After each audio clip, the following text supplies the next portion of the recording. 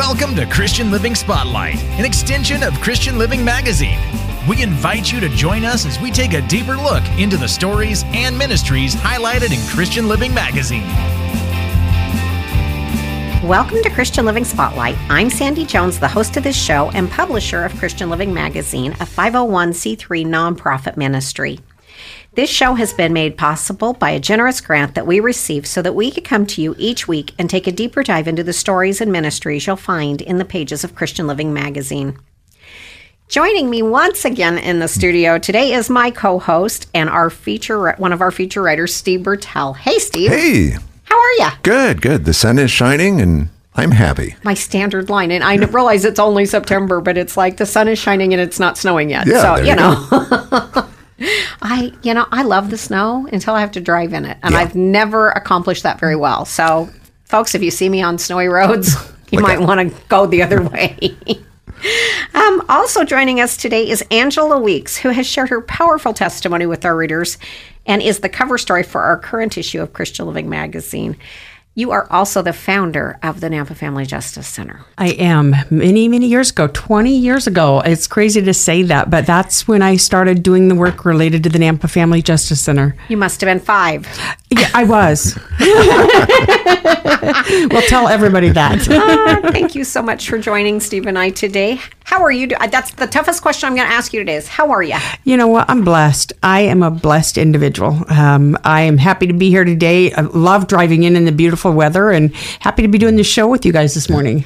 You know, I have to tell you, somebody asked me the other day, they said, because they'd seen that my Stevie did your cover photo. And what is she like? And I said, I come from a police family, and I've seen a lot. I haven't seen as much as officers have, but I said, there is not a hint of the retired officer cynicism in her. She is every bit as sunny and pleasant and fun as the pictures make her look. And so, that just is a great tribute to the work God has done in your life. Absolutely. I mean, there are so many people in this career who can and I've done this work for a really long time and seen the worst of the worst that humans can do to each other. And I've been so blessed with a family that's not in law enforcement, with my church family, with my friends, my relationships, and just have been on a path to do the work I'm doing, but also just to continue to be who God created me to be. So, and you are fun. I was like, that's the fun part of my job is I get to meet all these fun people, and then they get to be my friends, and it's just like I know them, I really know them, and then I pinch myself. It's like I really get to know them. Mm-hmm. So, but you've known Steve. We're gonna bring Steve back into this here a little bit. You've known Steve from his television days. Yeah. From working at Channel 6. Yeah, when I reluctantly did interviews with him because I didn't, media was a hard thing for me in law enforcement, but I want to say I did 2 or 3 interviews. I think so, yeah. Some cold case stories. Yeah, cold case stories where we were, like I was on the screen. And he's good. He makes the people he's interviewing feel so comfortable, and that translates well into the magazine article. I always give... Thank you. I'm talking about being blessed. Christian Living is blessed. We have Steve and our editor, Gay, who both do feature interviews and articles. And you both have this unique gift of making people so comfortable, and they're able to just relax and share their story with you. So kudos to both of you. Thank you. It's a God-given talent. So. and you're good at it. So I'm going to go ahead and I think you've got the first question. Sure. We have to have a plan because Steve and I are both talkers and we'll talk over each other. So we actually do have kind of a plan here today. There you go. So Angela, tell me a little bit about where you grew up and what your home life was like, because it was a Bible-based life. So it's so funny to say I'm a native Idahoan because it doesn't feel like you hear that hardly anymore. But I grew up in Emmett, Idaho, not very far. I've lived in the Treasure Valley kind of area my entire life. And now as an adult, I have such an appreciation for that. When I was younger, I thought maybe I need to move or go. No, I'm so grateful that I grew up here. I was raised primarily by a single mom. My dad was actually killed on a motorcycle when I was 11 years old. And my parents were... my mom had grown up with a background of Seventh-day Adventist with her mom. My dad had grown up with an LDS background. And in our home, we didn't really have a Christian upbringing, if you will. I always knew the Lord, and I've struggled with my relationship with the Lord, and He knows. I mean, we have honest conversations all the time, and praise God that He will listen to me on those. But my parents went through a divorce when I was pretty young, and just grew up with some of my own childhood trauma, but always knew that God was in it. And I remember even when my dad was killed, I remember being really, really angry at God, but I told him I didn't believe in him, and I kept talking to him, and I don't believe in you, and you're not real. But I knew he was real. Why was I still talking to him? And he just was carrying me through all of that. My mom raised my sister and I. My sister and I are actually only 11 months apart, having kids of my own. Oh my goodness, what were my parents thinking? But I grew up over there. I had my middle school and high school. I actually had a lot of friends and family who were very supportive, very encouraging. Had a lot of Christian friends, which was, I think, very good for me. Involved in a lot of activities, which was also super good for me. Yeah. I did everything from being involved in science club to being in cheerleading. So I was all over the board. I know it's hard to believe, but I've always been a really social person.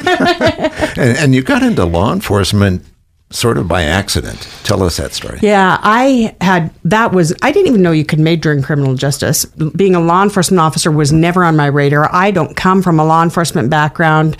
I've had some maybe family members who've been involved in the other side of the law enforcement background, but not a lot. But, we all have, stories. And I was in college and I was living in the dorms, and one of my friends was like, oh, you should take this Intro to Criminal Justice class. It's the easiest A you're going to get in college. And I'm like, I could use an easy A. That literally was my motivation for taking the class. And one of the requirements for this Intro to Criminal Justice class is you had to do a ride-along with a police officer, which I'd never even heard of something like that. I went and did a ride along with a Boise police officer, and I remember 2 calls pretty much all night long. One was a domestic violence call, ironically, and the woman was fighting with the officer. Please don't take my husband to jail. I don't want to press charges. And I kept thinking, this is the most bizarre thing. And why, he's here to help her. And why is she so mad at him? Now I completely understand a different side of that. The next call was a man with a gun call. And we ran code across town, and I couldn't get out of the car because I'm just a civilian, but I was in the front seat, and they put the suspect, when they got him in custody, they put him in the back of the car I was in, and he was cussing and kicking my seats and screaming and yelling at me, and my adrenaline went through the roof. I'm like, they get paid to do this stuff? Which you're going to have one reaction or the other. You're going to be like, let me out of this patrol car. I don't want to do this anymore. And I was hooked. I just wanted to learn as much as I could about that career. And from that moment on, that's what I wanted to do. So eventually then you applied, you got your degree, yep. And you applied at the Nampa Police Department. Yeah, so actually I did my senior internship at the Nampa Police Department. Okay. I had this dream of becoming a DEA officer, a Drug Enforcement Administration officer. I was going to work undercover narcotics, and I wanted my internship to work undercover narcotics. And I got hired to as an intern with their child abuse unit and their narcotics unit. Tim Randall was my supervisor in our child abuse unit, and our former chief of police, Alan Creech, was actually my sergeant in the narcotics unit at the time. And when I graduated college, they thought I looked young enough to go back to high school, which, that was a great compliment. And so I hadn't been through a police academy, didn't have any training, and they hired me to work undercover at Caldwell High School. So I went from college with my degree to being a senior in high school. Making now fun of the cheerleaders because, I was a cheerleader in high school and, on honor, National Honor Society and stuff. And now I'm, buying drugs, and it was an interesting experience. That was my first law enforcement experience. And then I got hired by Nampa about a year later. Okay. That kind of reminds me of that. What was that TV series? 21 Jump Street. Yep. Yes. Yep. Oh, I was thinking Grease and Pinky Tuscadero and all. Yeah, it was a totally 21 Jump Street. And actually, when I try and help people understand what I did, I said, for those of you who know what 21 Jump Street is, without all of the drama around it. But yeah, that's kind of what I did. So how successful were you in that undercover role to make? So we set a goal. We just said that I was only going to be in there 2 months, and if there was nothing to be found, great and wonderful, and if there was something to be found, we would do something with it. I ended up arresting 16 students, and we turned in names of about 30 other ones who had tried to sell me something or tried to set up deals or different things like that. And then the program was over. Even if we were buying, we were like, we're not going to. We just want to give them information. Probably the best thing I think we did is, after it was all over, I went back in and did a presentation for their teachers and for their faculty, because I just wanted them to be aware of what was going on. I mean, I was making these deals in classrooms and in the hallways and with teachers not very far, and they just needed to be aware of that. Yeah. And so I was really glad we had the opportunity to do that.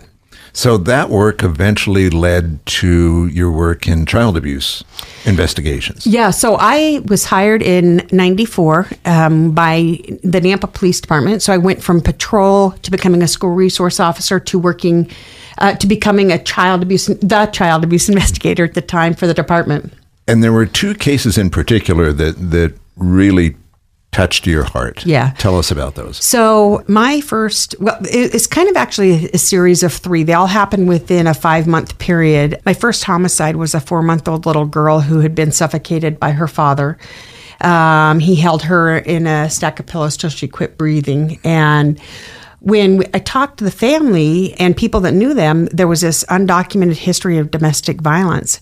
And that case it was my first homicide, my first autopsy, pretty difficult case. And within 5 months, I was out with an 11-month-old girl, Natasha, who her babysitter had actually shaken her violently on 2 separate occasions.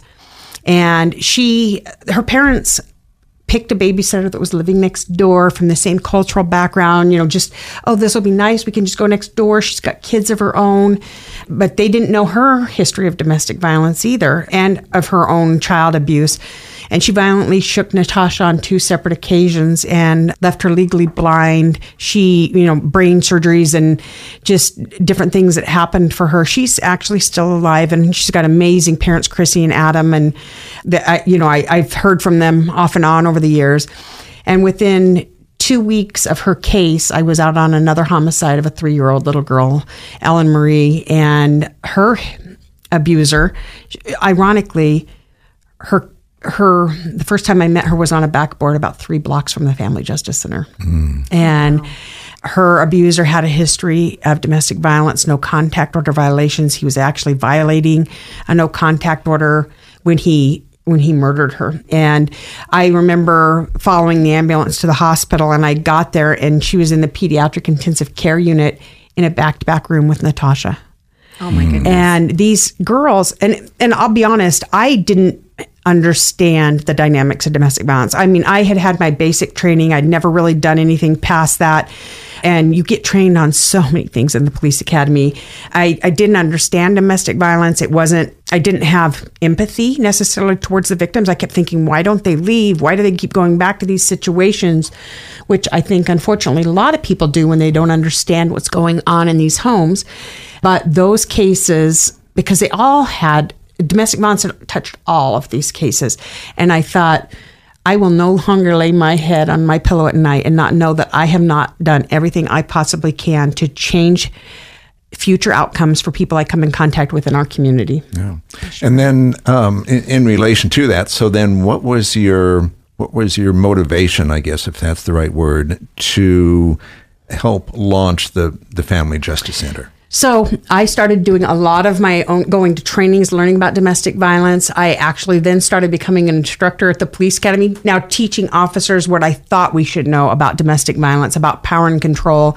And the police academy, I remember Doug Graves was working over there at the time, and he said, hey, do you want to go to San Diego? Go down to the International Domestic Violence Stalking and Sexual Assault Conference. And I'm like, I've never been to San Diego. If you guys are paying for it, I'm going. Little did you know how much that was going to change your life. I had no idea. Yeah. The Family Justice Center in San Diego had actually opened the October before I went down.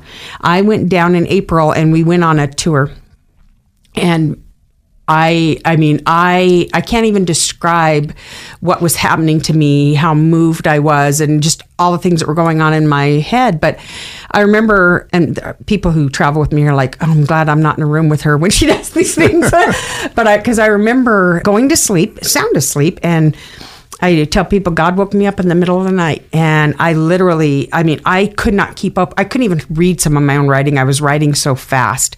8 pages of, what I later referred to as a strategic plan, but it was like, these are the things I need to do. Here are the people I need to contact. Here's who we need to have on site. Here's what this is going to look like.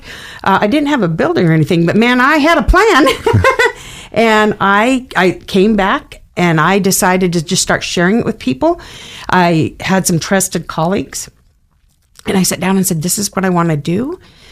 This is what I want to do. And I, do you think I'm crazy? And they were supportive, and they're like, we're with you. Mm-hmm. So we move forward.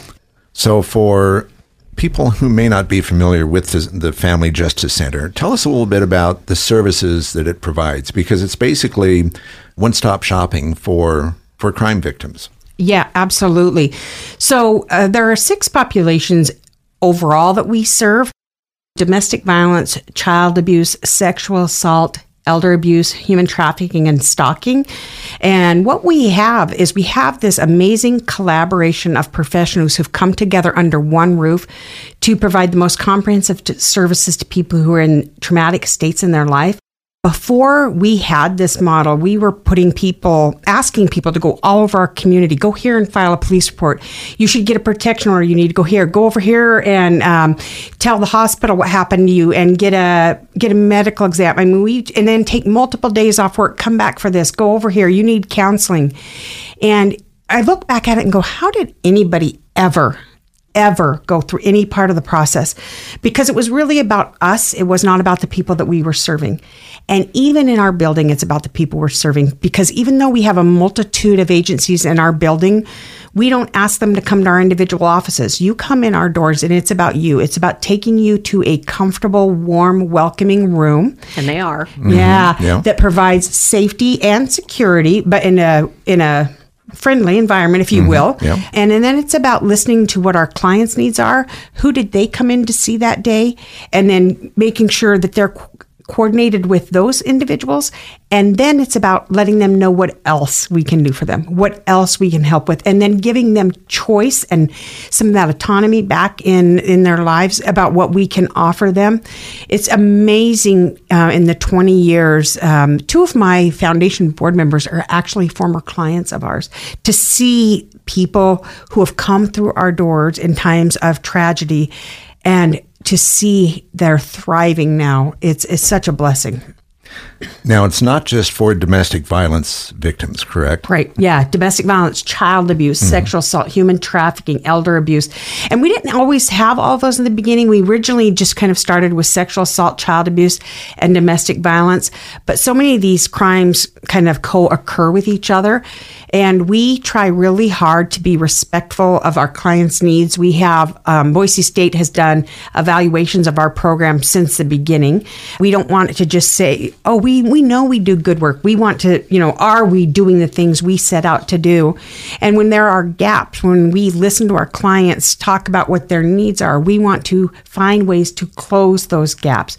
Because when we close those gaps, we help people be safer and we help move them on to self-sufficiency. Mm-hmm.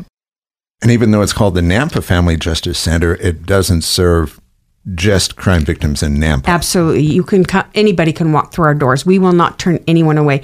There are a few of our partners, like the Nampa Police Department. Our entire Persons Crimes Division is on site at the Family Justice Center, and they might be restricted by jurisdiction.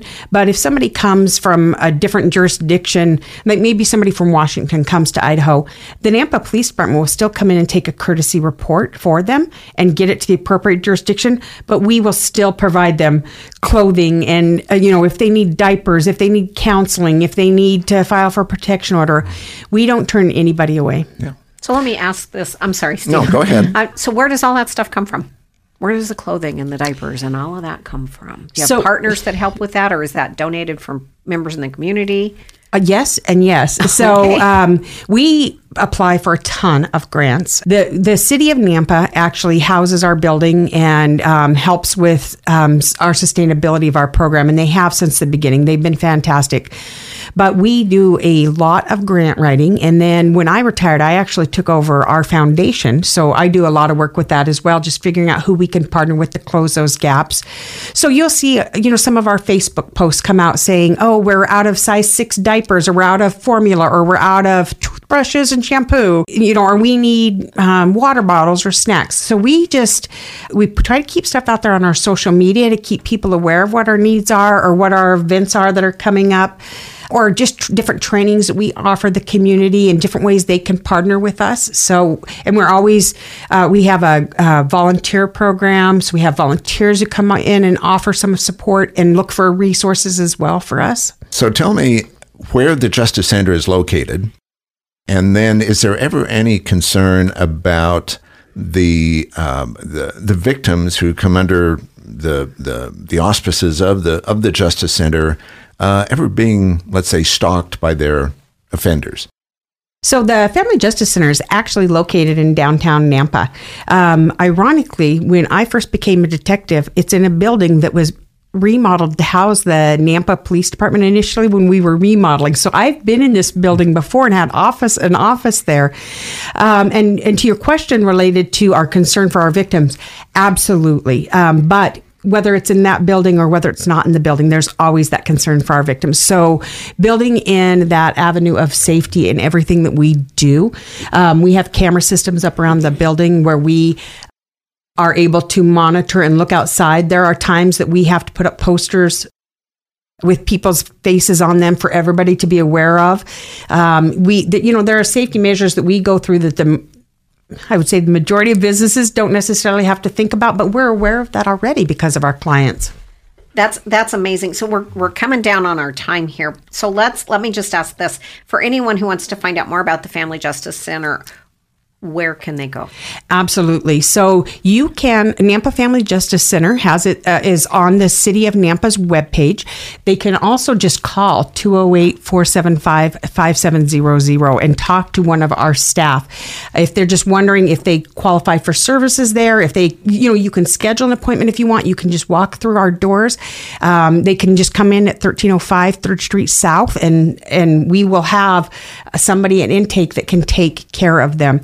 Again, we try and give lots of different ways. Follow us on our Facebook if you're looking for more information. If you have questions, you can even send messages through Facebook Messenger or through our Instagram page. And your Facebook page is Nampa Family Justice Center? Yes. Okay, just making sure. All right. And if you're in a crisis situation, what is that number again? 208-475-5700. And actually, that's not necessarily crisis. I will always say call 911 first. And then that number is the access to the Justice Center. Awesome. Thank you. And it's not awesome that they need it, but it's awesome that you guys provide that service. We're going to carry this over. Yeah, exactly. So come back next week, folks. We're going to do part 2. Thank you both so much for joining me today, and I'm so glad that you're willing to come back next week so that we can do part 2, because your story is just amazing, and we're going to talk about some more personal things next week. Folks, you can read Angela's powerful story in our current issue of Christian Living Magazine, available in over 600 locations throughout all of southern Idaho, or read it online at christianlivingmag.com. I know I've said it a lot lately, but here I am saying it again. Christian Living Spotlight is now a podcast and available on Apple Podcasts, Spotify, iHeart, and TuneIn, just to name a few. Be sure to subscribe today and never miss an episode again. This does bring our time to an end next week. We hope you come back next week and hear part 2 of Angela Wake's impressive story. Until next time, God bless. This has been Christian Living Spotlight, an extension of Christian Living Magazine, where it's our desire to deliver faith, hope, encouragement, and perhaps a new perspective about God's love to our listeners and readers, as we showcase the hands and feet of Christ at work in our community and beyond. For more information on today's program, the magazine itself, or to subscribe, go to www.christianlivingmag.com or search Christian Living Magazine on Facebook for an uplifting start to each day.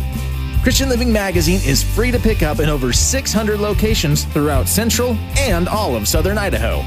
Our mailing address is Christian Living Magazine, P.O. Box 867, Meridian, Idaho 83680. Or you can email us at christianlivingmag@gmail.com. Thanks for listening, and we invite you to join us again next week.